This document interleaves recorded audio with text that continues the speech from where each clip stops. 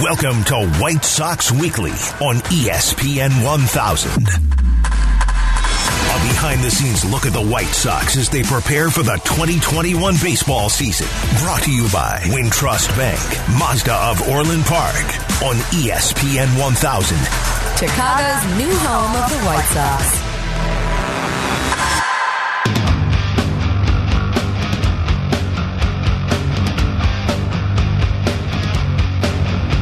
Good morning and welcome into White Sox Weekly here on ESPN 1000. I'm Connor McKnight. We've got you for the next hour or so. White Sox and Angels this afternoon. That game is on television. What a concept. That'll be great. We get to watch a good one, and you'll hear some pretty talented broadcasters call it as well. We'll get you some of those details. We'll get you caught up on some of the news and notes from the White Sox, too.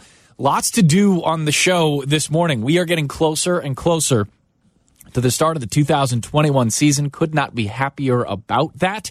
And some of the position battles are starting to shape up. Some of the things, some of the question marks around this White Sox team. Not that there were a whole ton of them or anything. I mean, it's not like they're the Orioles or anything like that.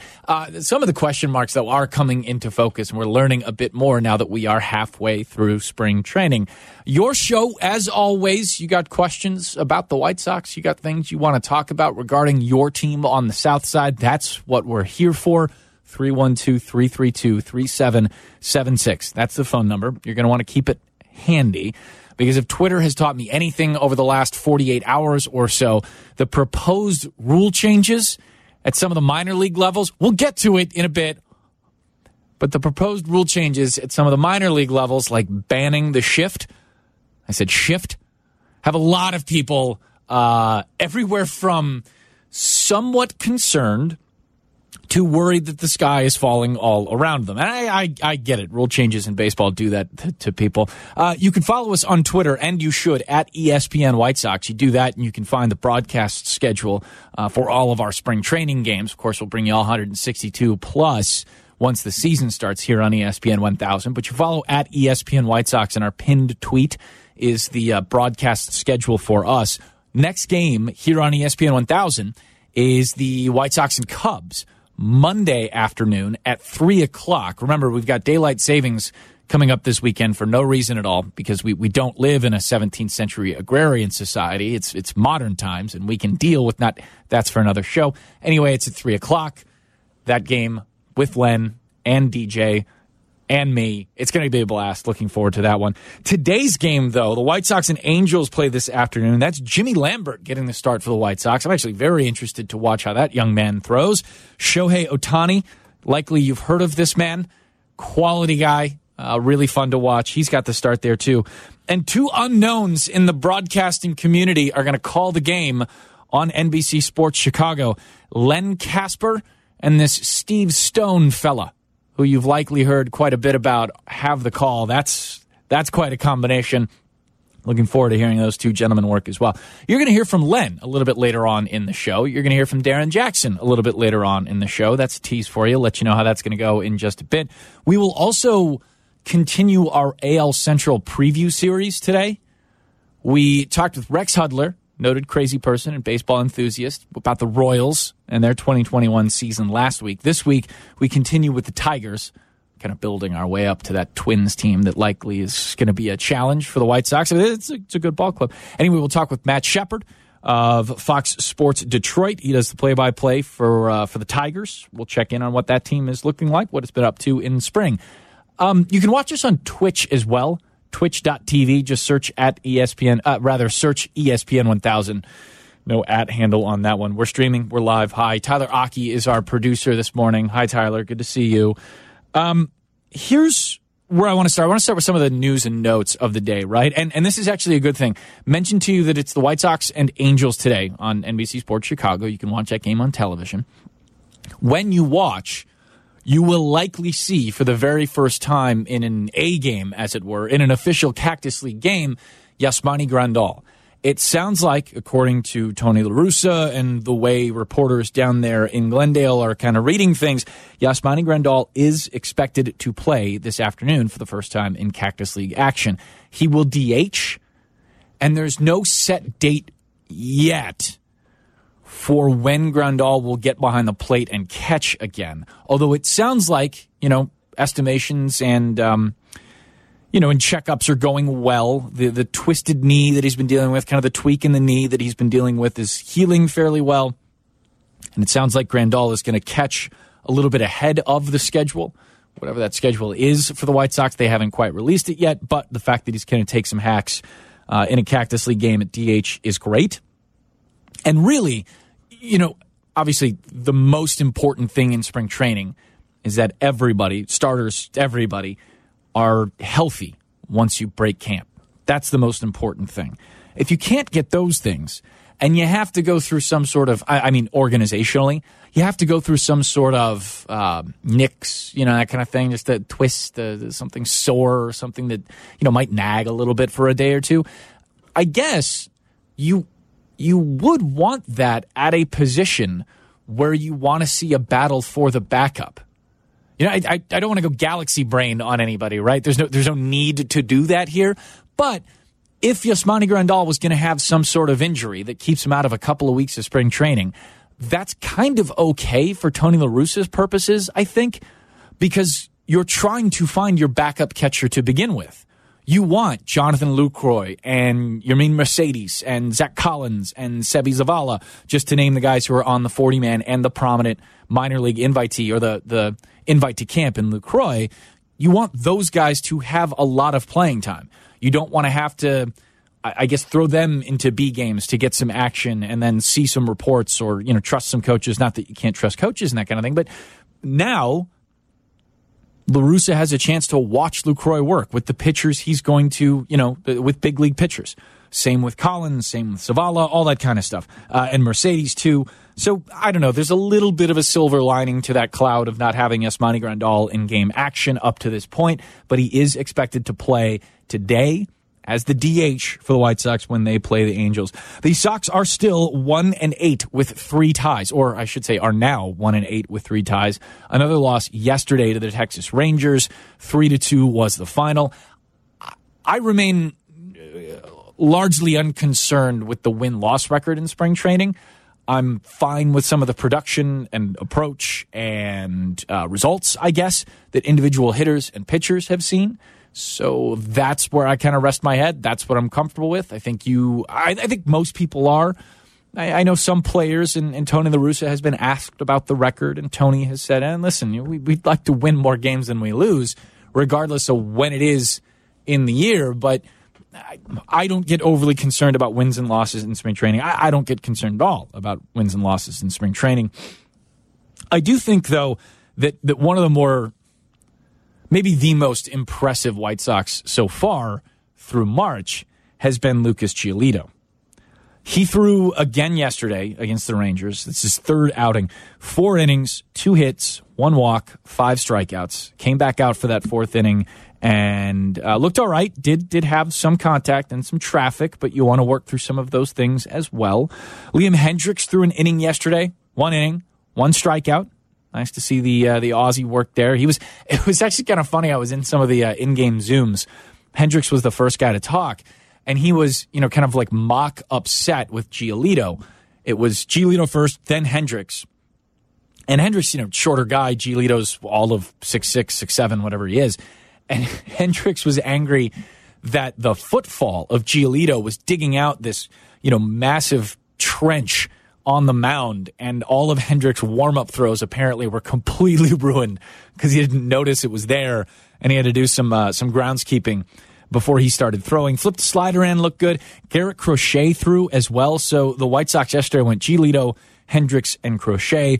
All of them clean. Crochet with 2 strikeouts, 1 on a breaking ball that looked really good. Giolito got a left-hander with a slide-up, I think, slider as well.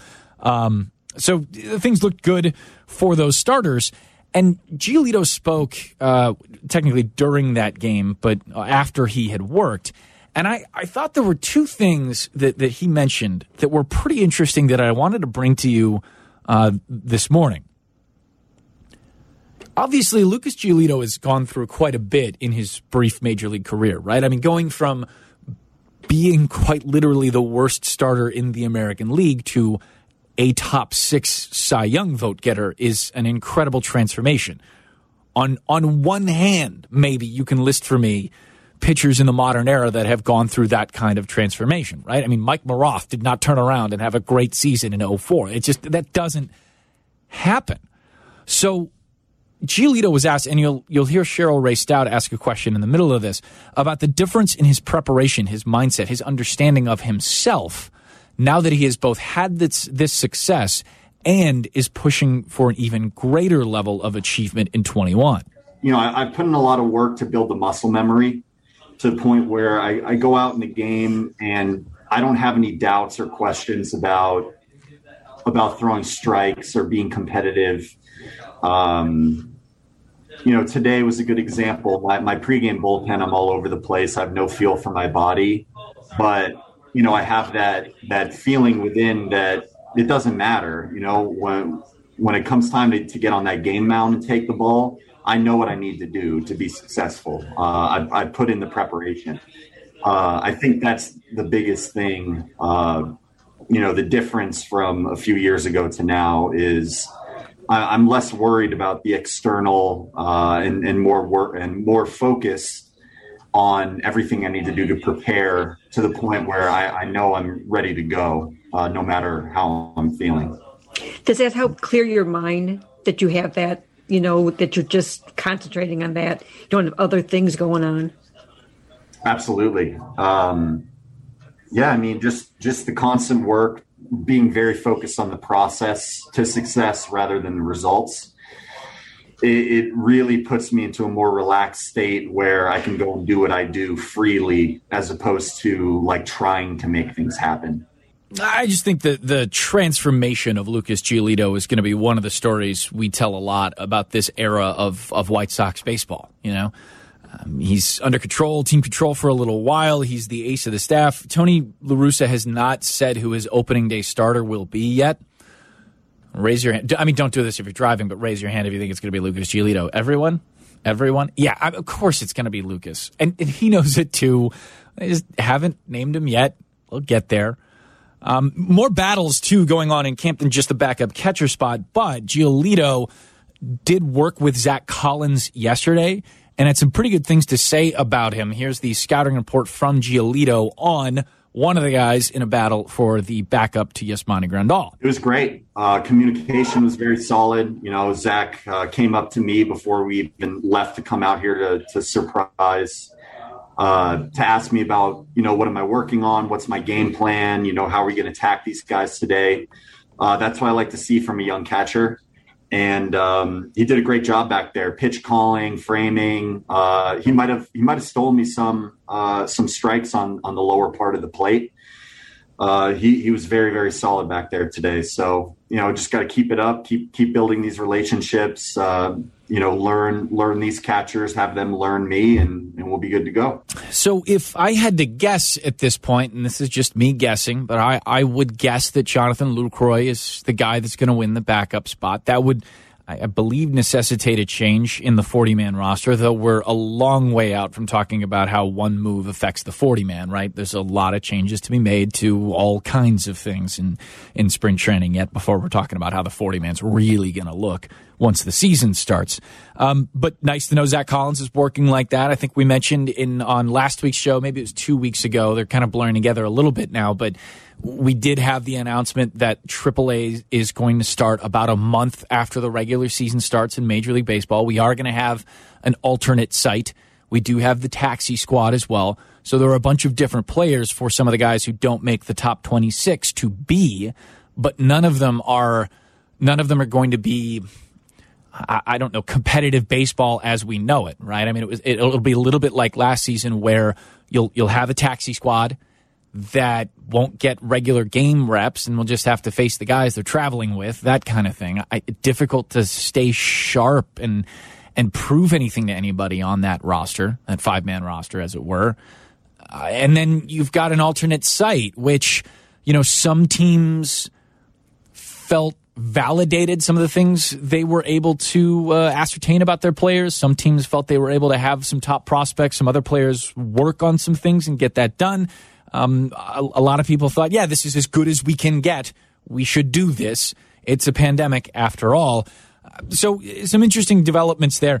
There's one more roster battle that I want to get to, and then there are some rules changes coming to the minor league levels this season that could be a portend of things to come for Major League Baseball. It is possible that we are headed toward banning the infield shift.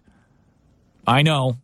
It stirs up some emotion in you. 312-332-3776. Going to hear from you on that. You'll hear from me on that. You'll hear from Len Casper and Darren Jackson as well. This is White Sox Weekly on ESPN 1000. A behind-the-scenes look at the White Sox as they prepare for the 2021 baseball season. Hey, Chicago, the White Sox are back. Welcome to White Sox Weekly on ESPN 1000.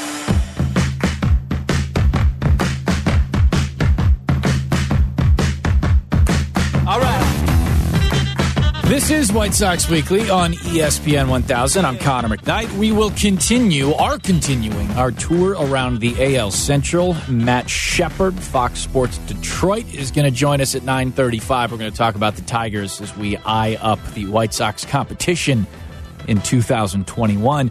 Big news in baseball, really the biggest story going right now, is that Major League Baseball, which now controls minor league baseball in a way that it didn't quite before. I won't get into necessarily the specifics, but it's streamlined now some, and they make decisions for minor league baseball the way that they hadn't really done that before. They're changing the rules in all of the levels, but not all at once. Each level, it seems, is going to get its own rule change so that Major League Baseball can kind of estimate what the rule change did to the game, what kind of effects and unintended effects happened because of them. In Single A, High A specifically, pitchers are going to be required to disengage the rubber prior to throwing to any base with the penalty of a balk in the event the pitcher fails to comply. In Low A, if there's one or more runner on base, pitchers can only throw a maximum of 2 pickoffs or make 2 step-offs per plate appearance. If you do it a third time and get the runner, that's cool. If you don't, it's a balk. In Low A West, you've got more on-field timers that are going to force the timeouts between delivery of pitches. I believe it's going down to 15 seconds from 21 or 22, I want to say. Might be wrong on that one. Apologize. AAA is going to see the lightest change, I think. The size of the bases are going to increase from 15 inches to 18 inches square. I like that change quite a bit. It's first and foremost, it is likely safer and therefore better. It's going to change the base paths just a little tiny bit. But when you look at the closeness of getting in on a stolen base and stuff like that, you need every inch you can get, I think, when it comes to stealing bases these days. Double A is the big one, and this is where you're hearing, reading, tweeting about the ban of defensive shifts. It's going to start like this. The defensive team must have a minimum of 4 players on the infield, each of whom must have both feet completely in front of the outer boundary of the infield dirt. Infielders, essentially, must be on the infield. They reserve the right, AA or MLB does, to change that rule some even then. If in the second half of the season they decide to, they're going to mandate that there's 2 guys on one side of second base and 2 guys on the other side of second base, including the fact that they must be on the field. I don't like banning the shift, and I got a lot of reasons as to why. We'll get to those, I think, as we wrap up the show. But I wanted to bring you the opinions of 2 very notable baseball minds. This was big news. So I figured, hey, we'd bring you behind the scenes a little bit. There's a group chat, there's a group text for the station, and we phone call here on the White Sox network. So I called Len. Hello. Len, it's Connor. What's up? Hey, how you doing, Connor? Not bad. Did you see this the rules change thing that's popping up everywhere? I did. I'm intrigued. I'm intrigued by a lot of it, yeah. I like that we're spreading out the rules changes over a bunch of different levels so that we've got, like, individual control measures. Like, I'm at least happy with that. You know what I mean? For sure. I particularly am intrigued by a couple things. The bigger bases, which theoretically could lead to some more stolen base attempts. I dig that. with the limits on pickoffs, and then not necessarily banning the shift or keeping two players on each side of the bag, but I think the idea of having the infielders have both feet in the dirt or closer is really intriguing because, if you're an infielder, you should be on the infield. If you're an outfielder, you should be in the outfield. And I like that concept that there's still going to always be space for a guy to find room over the infielder and in front of the outfielder. And I think that's something that I'm very intrigued by. So this is where I'm struggling. Banning the shift is designed to increase offense. But the problem is offense is decreasing necessarily because of the shift. It's decreasing because of so many strikeouts in the game. You ban the shift, you're still going to have the strikeouts, right? Right. I think some of it is like a symmetrical sensibility that we have about the game, and line drives up the middle, or a hard hit ball that typically would drop into right is now caught by a second baseman standing 45 feet in the grass, and I think that's where I'm fine with shifting, and I'm fine with what teams want to do to take away hits, but I would also be fine with kind of conceptually the idea of when the pitch is delivered, you have to have your feet on the dirt, and then you can move wherever you want. I'd be fine with at least seeing what that looks like. I read you. Thanks for the time, man. Appreciate it. All right. You got you and Stoney tomorrow, right?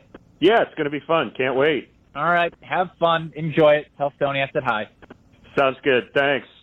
So I figured I just wanted to call Len, see what he was thinking about it. We like to bring you behind the scenes here on White Sox Weekly as best we can. Len's actually for banning the shift, which I find interesting. He makes a really good point about there being space behind infielders and in front of outfielders, though. I hadn't really considered that when I yelling and screaming and ranting on Twitter about banning the shift. Called DJ, though, and you get a different situation. Hello? DJ, Connor, how are you, man? Hey, Connor, doing well. How about yourself? Good. Just checking in. I was talking to Len about the proposed rule changes for the minor leagues. I needed to call and ask what you thought about the hypothetical idea of banning the shift. Are you in on this or out? I'm out. I don't like the idea of banning something. I honestly believe that as a professional, you're taught to go ahead and beat the opponent. And if they have come up with a plan of putting a shift on you, it's your job to say, oh, that's going to be counterproductive. This is because I'm hitting it the other direction now. So you force them back, and it actually is going to make you better because you're teaching yourself how to make the proper adjustments to beat the opponent. See, I'm with you. The idea of putting more offense in the game, at least for me, all stems back to the idea of there being so much velocity from pitchers. And going the opposite way, as I'm told, you'd know it better than I would, going the opposite way on 98 in on your hands is very difficult. It is very difficult. The thing is, to me, okay, I'm going to use Jim Thome as an example. Jim Thome, they put a shift on him, and they tried to convince him, we're going to pitch you in, we're going to pitch you down and in, you're going to hit the ball on the ground right into the shift, you're going to keep trying to pull the ball. Well, psychologically, it messes with you because this is going to be tough. There's more guys right where they're pitching you and right where you're probably going to hit it. Well, guess what? There's two things that can take place. They have to be perfect with their location, number one, right on the inside corner for you to swing at it, or they're going to miss inside because missing over the plate means he does hit the home run. So you're going to miss on the corner, and you're going to hit into that shift they have on, or you now say, I'm taking it because it's not a strike. So it's all about precision by the opponent first, and if they make a mistake, you don't have to buy into it. I mean, they have to make the right pitch for you to hit into that shift in the first place. You sold me. I appreciate it. DJ, we'll talk to you Monday, all right? All right, Connor. Thanks, bud. That's Darren Jackson. You will hear from him on Monday. We've got the White Sox and the Cubs at 3 o'clock here on ESPN 1000. We will get back into the defensive shift and that idea. We will also get you up to date on the position battle, I guess, on the Tony hates it when I say back half of the rotation. So I'll just say between Reynaldo Lopez and Carlos Rodon. Coming up next, though, Matt Shepard, Fox Sports Detroit, is going to join us as the AL Central preview series continues. We'll check in on the Tigers and what kind of competition they're going to offer the White Sox in 21. That's next, ESPN 1000. This is Chicago's home for sports. The new home of the White Sox. ESPN 1000. This is White Sox Weekly.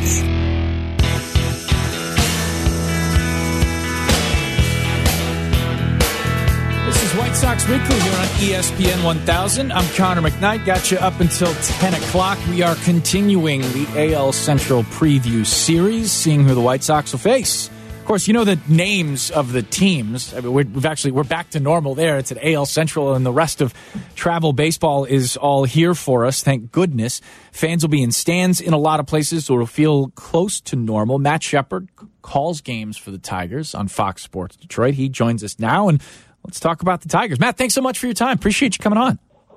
Connor, great to be with you. Hope you and your family are well. We're hanging in. I appreciate it. Hope the same to yours. I'm looking at the Tigers in 2020, and here they are, not expected to do a whole lot for all that 2020 was, right? And they came out of the gate and won some ball games. I wonder what that has done for both the expectations as a team and individually for players for 2021. Yeah, it's a good question, but there's so many different players now. Robbie Grossman wasn't with this team. Nomar Mazara was with you guys, right? So he wasn't with this team. Jose Urena, Julio Teheran. You get Jonathan Scope back and completely healthy, which is really helpful. Wilson Ramos. So there's a lot of changeover, and obviously with the new coaching staff, there's big-time changeover. I think what it did more than anything, Connor, though, is we got a chance to see some of Detroit's younger players. Now, they didn't have an Eloy Jimenez or Luis Robert type season, but Isaac Paredes gave us a glimpse into what Detroit has from one of the position player of needs that they've been lacking for a long time. Casey Mize, Tarek Skubal got their major league feet wet, and now the expectations can rise a little bit more with some of those young guys in the middle of everything. What kind of camp has A.J. Hinch run so far? What are the upsides and what are some of the concerns? A.J. has talked about, I think fairly honestly, what his past with the Astros has included and what his next, kind of career phase looks like with the Tigers, too. I've been impressed with how he's spoken about it, at least. Likewise. I'll be honest with you, Connor. I've been covering Detroit and national sports for 25 years. I don't know if I've come across a better communicator from a coach or a managerial standpoint. He's that good. I think that has helped his ability to communicate and put together, I think, a hell of a baseball staff. I mean, when you look at George Lombard, who's a bench coach, and he'll be a manager soon. He's coming off a World Series ring with the Dodgers. Chip Hale won a World Series with the Nats in 2019, and he's the third base coach. Scott Coolball, you guys know, because he was in Chicago and he's been in Baltimore, and he's got a really good philosophy. And then to dip into, at the University of Michigan, Chris Fetter, really intelligent, analytical, driven, but very personal pitching coach has helped. So I think all those are big for Detroit. And then as far as, you're looking at what this message has been, it's about competition. He's not married to anybody, Connor. He doesn't have to keep anybody. There are only two guys on this Tigers team who have a contract past this season, Miguel Cabrera and Robbie Grossman, who they signed to a 2-year, $10 million contract and got him away from Oakland. So there's plenty of competition. Who's going to help this team win today are the guys he wants on that 26-man roster. That has been a theme, forced everyone to focus, play more aggressive, and be better at what they do. Talk with Matt Shepard, he calls games on Fox Sports Detroit for the Detroit Tigers. Matt, how does A.J. Hinch, how do the Tigers as an entity converse about Miguel Cabrera at this point in his career? We know what the contract situation is, but this is still this is potentially a difficult thing to navigate over the next handful of seasons. If he's not any good, but he can still hit. And I think what A.J. Hinch, now, is he going to be the Miguel Cabrera of a Triple Crown season? No, he's not. And I don't think anybody logically would expect that. But what A.J. Hinch has done is said, hey, listen, we're going to have you play a little first base. And that has reinvigorated Miguel Cabrera's mindset a little bit. So you'll probably see him play first base a couple of times a week. I mean, every player wants to be a complete player. Not many people want to just say, you know what, I'm good with DHing, especially if you feel like you can still play the field. There's not that many guys who, just Nelson Cruzes of the world who just want to say, you know what, I'm good with my 4 at-bats. Yeah. Miguel Cabrera likes to feel engaged, right? So that was a big thing, reaching out and making sure that he can still play first base, and he has done that a little bit.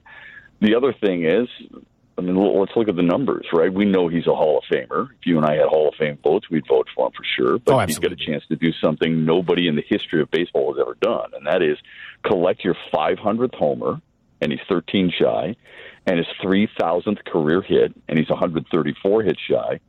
The first player to ever do that in the same season.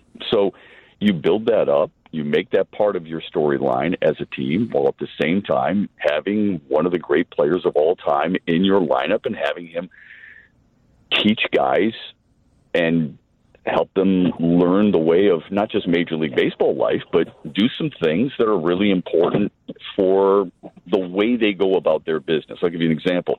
How A.J. Hinch puts his hitting groups together is pretty important. Miguel Cabrera has a good relationship with Jeimer Candelario and a guy like Willie Castro. Those two young guys suddenly are learning how to approach the game before the game begins from Miguel Cabrera, and that's highly beneficial to any young player moving forward. Casey Mize is likely to be a big part of this Tigers team in 22, 23, and so forth and so on. White Sox fans saw Casey Mize quite a bit, actually. What's the step for Mize cutting all the numbers in half in 2021, so to speak? Yeah, it's an interesting one. It's not just Casey Mize, it's Tarek Skubal, and then they have a really good, promising young player by the name of Matt Manning in their farm system. There's another guy by the name of Joey Wentz, who I think is going to be a solid starter in this franchise for years to come, and then some other guys out of the bullpen who throw pretty hard, guys like Alex Lang, for example. But Casey Mize, when you're 1-1, Spencer Torkelson, same thing. When you're 1-1, there is that added pressure. Don't kid yourself. But Mize has a great mental makeup. He can handle that type of, let's use the word pressure, even though we know that's very subjective, because these guys have had to deal with pressure for a long time. It's just controlling his pitching, and it's throwing more strikes, quite honestly. He was always a strike thrower at Auburn. Didn't walk many guys at all. But it's a different scenario here. When you're facing a guy like Carlos Santana, it's going to be a heck of a challenge to face him because he's got such a good eye and because so many of these major league players can foul things off. So it's throwing strikes, getting ahead of hitters, and then being able to put them away. And that doesn't always mean striking them out. It just means being able to put them away with soft contact somewhere at one of your infielders or one of your outfielders. So I think that's the learning lesson that he's going through. Every GM faces a question at the start of camp, what are your expectations for the year? And then 7 minutes later, they get asked, at the deadline, what are you thinking about? Even though it's February or March when they have this press conference. I'm still going to lean on the ridiculous, though. How do you see the Tigers kind of, getting their heads around what a trade deadline looks like in 21 for them? Well, we got to understand this is, I think, the most competitive division in, you could argue, baseball, and at least we'll be there. But I think in the American League for sure. Chicago's really talented, really good. Minnesota's still really good. You can't overlook what the Twins are about to do, especially when they get a shortstop and the type of shortstop they got and move Polanco over second base. Cleveland with their pitching is always going to be a threat, right? So, and then Kansas City made some really big improvements, too. Love the Andrew Benintendi pick up the Kansas City as Carlos Santana lengthens their lineup a little bit by giving them some of those quality at-bats that we were talking about before, and they've added to their pitching, too. So, A.J. Hinch's message has been this, Connor. It's, let's win today. The media always likes to talk about, you got to win the series, and I do it, right? And what are you going to do now that you're in a 3-game slide? He's just talking about trying to win day by day. And I know that may seem too simplistic to some people, but it's kind of the route you have to take with a team that doesn't have those high expectations. Who says we can't go out and beat this team with this pitcher? Look at how competitive they were against 3 of the best pitchers Cincinnati had to offer a year ago and beating the Reds as often as they did. I think that's kind of where they're looking. As far as the trade deadline, I have absolutely no idea how Detroit would approach something like that until you find out the talent that you have and how that talent is performing and what other teams' needs have. Matt, we're trying to wrap this series with everybody kind of with the same question. When you look at the White Sox and how they've set things up for 21, what strikes you most? Longevity for them. how good they're going to be for an extended period of time if they stay healthy. I don't see a weak spot really on their team. I really like their starting pitching. Obviously getting Hendricks at the back end of the bullpen has been huge. Obviously Grandal, still solid defensive catcher. Where's the weakness for the Chicago White Sox? I mean, I've always liked Nick Madrigal. I don't know if he's going to be your starting second baseman. If he's not and somebody beats him out, they got to be a pretty damn good player, right? I mean, I don't see a whole lot of weakness for that team. I'm not going to lie. I was surprised that Tony La Russa's on the bench. I thought that's where A.J. Hinch was headed. When the White Sox got Tony La Russa, I was giggling. I was clapping because I knew Detroit would then have a really good opportunity to get who I thought was the best manager out there, in A.J. Hinch. So I just don't see a lot of weakness for Chicago, and I see them with such a good, young, solid core for years to come. They are the team to beat for an extended period of time in the division, I think. Matt, really appreciate the time. Great talking with you, and we'll check in during the season.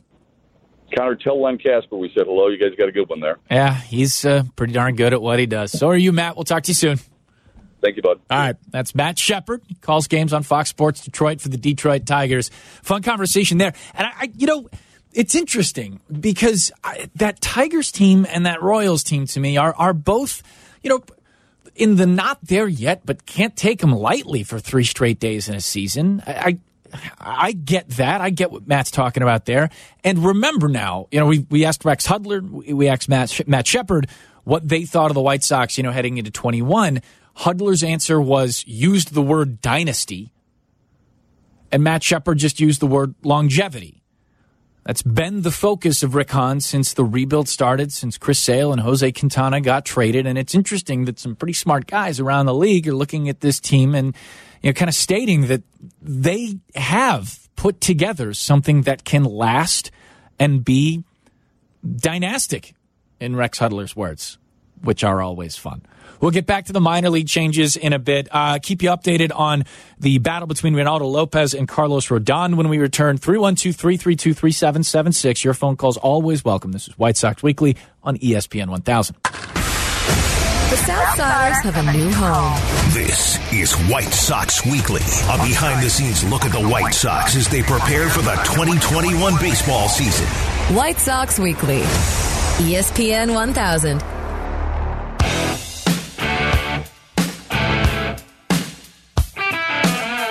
Closing it up here on White Sox Weekly. Still some time for you. Always time for you here on White Sox Weekly. 312-332-3776. We are going to talk about Carlos Rodon versus Reynaldo Lopez in a second. We're going to talk a bit about banning the shift, as it were. You want to get on either of those two, you can.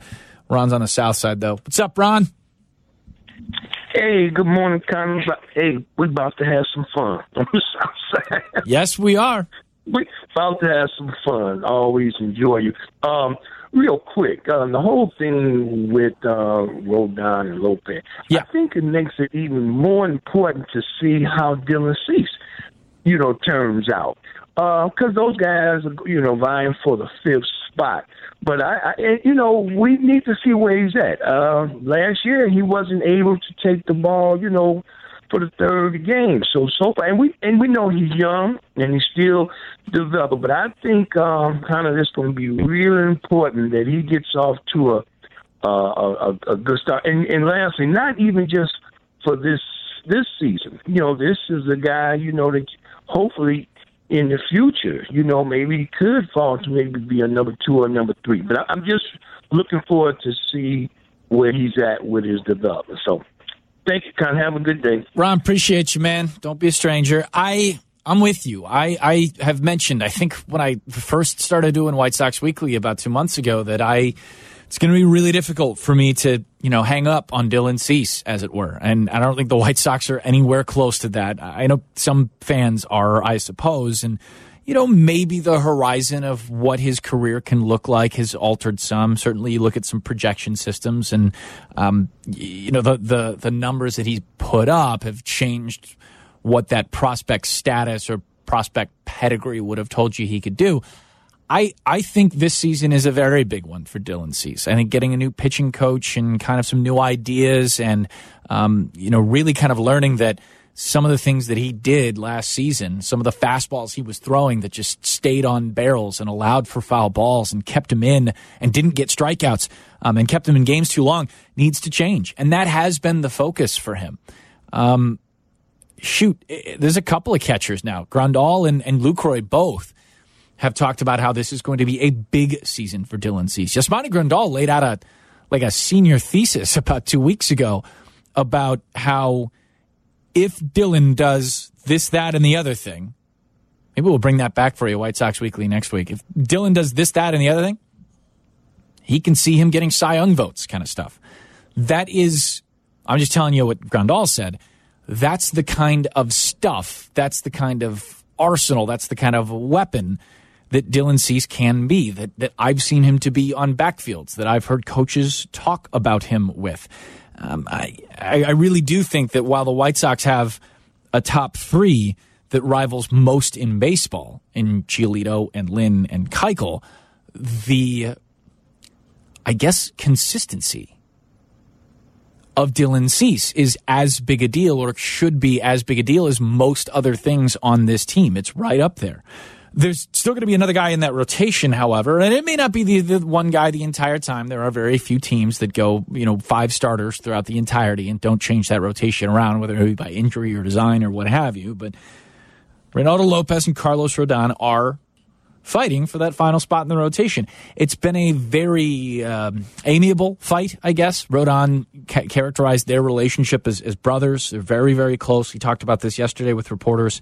Lopez, you'll remember, has some new mechanics that are designed to harness command some. Rodon does too, but to a lesser degree. Ethan Katz and Carlos Rodon are working to try and limit the cross-firing that happens, stepping across his body and then throwing back over that front foot. They're trying to change that quite a bit. Rodon threw 2 scoreless on Thursday. He sat 93, 94, and two good innings. Two good innings. And I think a lot of people who were there in Glendale have kind of, looked at this battle between the two of them and said it's Rodon's to lose and Lopez's to prove, but that's just getting a sense of where things are. And certainly Tony La Russa hasn't tipped his hand to anything yet. Did say, though, that the decision's coming up fairly soon. About halfway through spring training, feels about right. Maybe a week or so. I don't know, I'm guessing there. Lopez got hit around in 5 runs, 3 innings, back-to-back homers, double off the wall, and then a warning track shot. It was a little rough there. Remember, though, and you should go and, you should follow the White Sox on Twitter, but if you don't, go look. There was a video they posted of Ethan Katz and Reynaldo Lopez working in a bullpen session together, and I thought about bringing it back, but it's very, very visual. A lot of positive reinforcement and whatnot from Katz to Lopez. But you notice that in this session, Lopez is bringing that curveball that was very good for him with the Nationals back into the arsenal. Not something he's thrown a lot while he's been a White Sox. That breaking pitch is getting back into the mix. That will be important for Lopez, and I think that's a little bit of an X factor for him, whether he's used out of the rotation or out of the bullpen in 2021. Could be a combination of both for both pitchers. Really good. That's going to do it for us here on White Sox Weekly. Shoot, that hour goes fast. Remember, we've got the broadcast for you on Monday, 3 o'clock. It's the Cubs and the White Sox here on ESPN 1000. Len and DJ will have the call. Len and Steve Stone have the call on NBC Sports Chicago this afternoon. The hockey show is next. Pat Boyle, Brian Hanley, and their guest Mark Lazarus at 10:30. I'm Connor. Thanks to Tyler, our producer, Matt Shepard, our guest. We'll be back for White Sox Weekly next Saturday on ESPN 1000.